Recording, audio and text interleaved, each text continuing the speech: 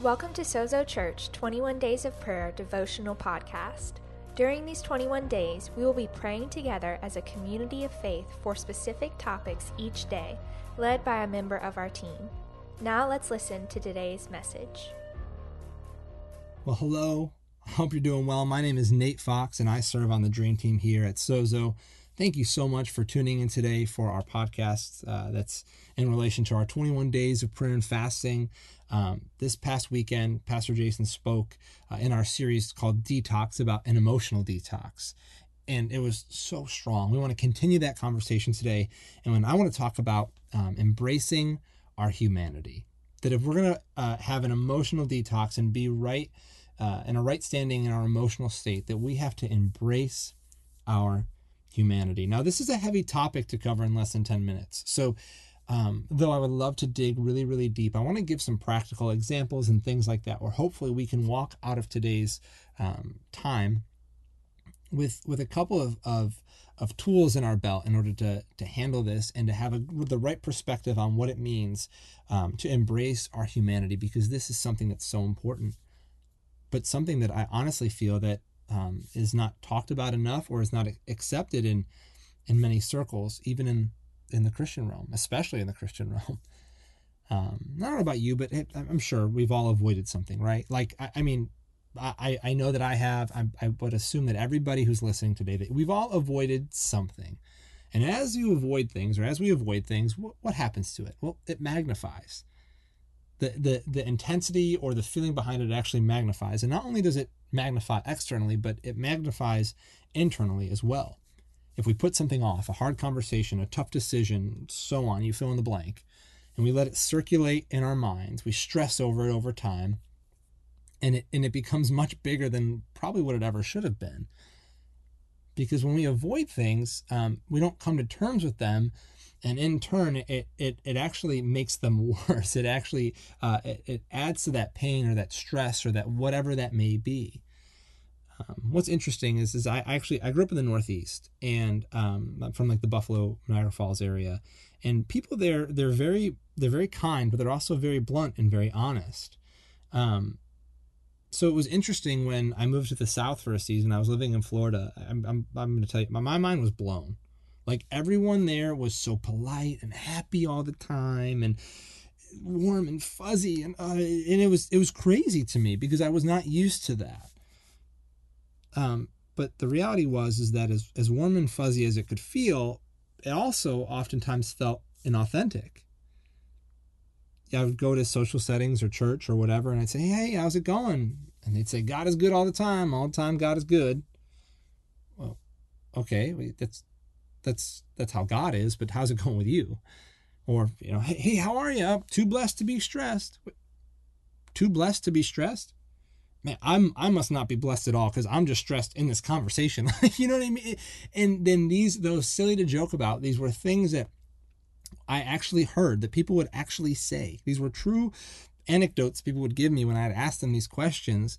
And if I'm being very candid with you, it conditioned my heart, and it actually negatively impacted my experience and my spirituality for a long time.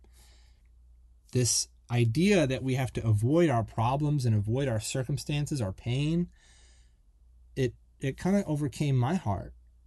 And I remember moving to San Francisco and having conversations with Pastor Jason, and he would tell me that I have like some sort of wall up, or that I wasn't being truthful with him or with others. And I was so confused. I was like, I'm a very honest person. I don't know, how am I not being truthful? But as I grew and I went through, actually what really set me free was the resource that we talk about very often around Sozo, is emotionally healthy spirituality. I came to realize that what was happening is that I was suppressing my humanity. I was afraid to talk about anything. And so I wasn't necessarily being dishonest, but I wasn't being fully transparent and truthful with what was happening in my life. I was trying to ignore it versus come to terms with it, versus embracing my humanity, which was hurting me, my relationships, and my relationship with God. What was even crazier was that year after year of us being here, and as we were coming out of it, my wife and I would get updates about old friends and things like that. And we talked to our colleagues or friends from where we were living. And what was really sad was that many of them, year after year, we're still unfortunately getting similar updates to this day.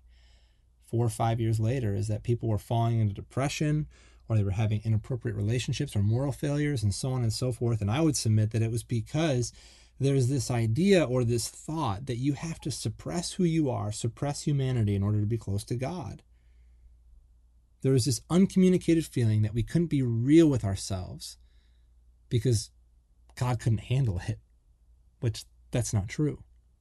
It's almost like we equated God to like Santa, where if we were good boys and girls, we didn't complain, we ate our veggies, all that kind of stuff, that he would bless us, which, again, is not how God works.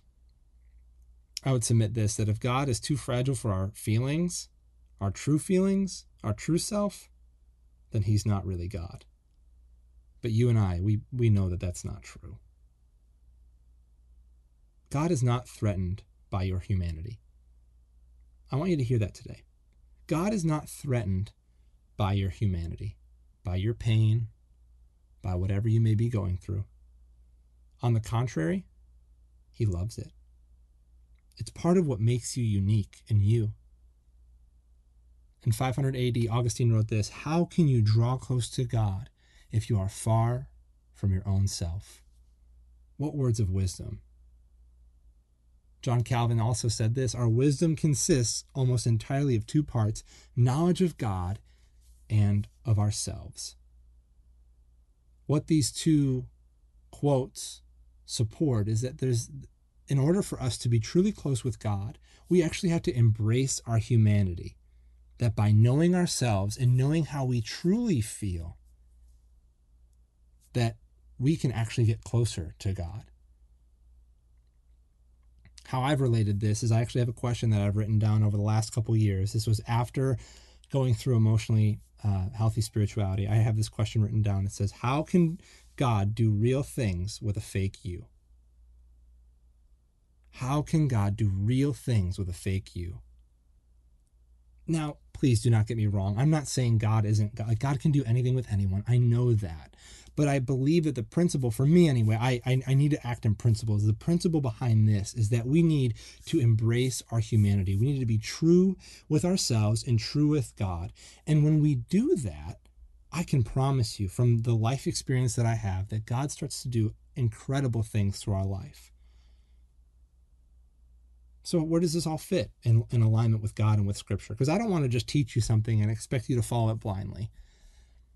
And this is where I'm going to get really practical, kind of just like, very overarching, but I promise this is something that I really hope helps you in your day-to-day, and it will help you. And there's this scripture. I don't typically go to like the Christian bumper sticker scriptures, but in a short amount of time, I think what I want to do is maybe debunk this one, because I've been taught this in a really unhealthy way. It's John 16:33. And if you've never heard it before, I'm sure you'll probably hear it 1,000 times over the next week now. But it says this: "In this world you will have trouble, but take heart, for I have overcome the world." Take heart, for I have overcome the world. How I've always been taught this is almost like ignore it, for I have overcome the world. Don't worry about it. God's taken over. You don't need to worry about it. But that's actually not what that verse is saying. It says take heart, not to ignore. The original text, that phrase take heart, it actually means find comfort in the fact that God has overcome the world. But it doesn't say you need to ignore your pain. It's just find your comfort in God, but you need to also reconcile with your humanity and your pain and your emotions and the trouble that we see day to day.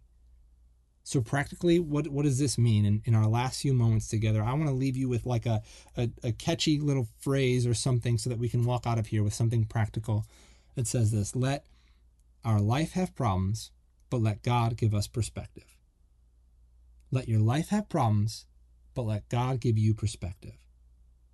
And I say let your life have problems because what I'm trying to invoke here is don't avoid them. Life will have problems, but God can give you a perspective. That's where you can find your comfort.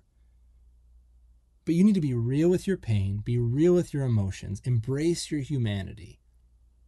And from there, start there with God in your quiet time with Him, in your studies with Him, and watch how he can give you comfort, perspective, and peace through it, while still walking through the realness and the pain of life.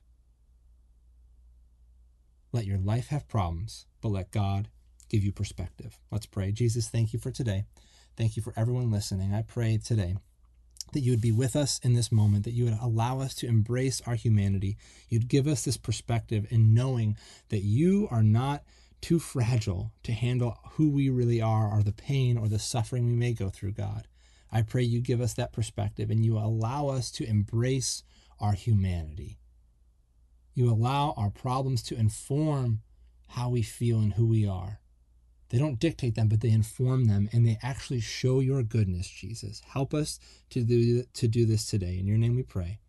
Amen.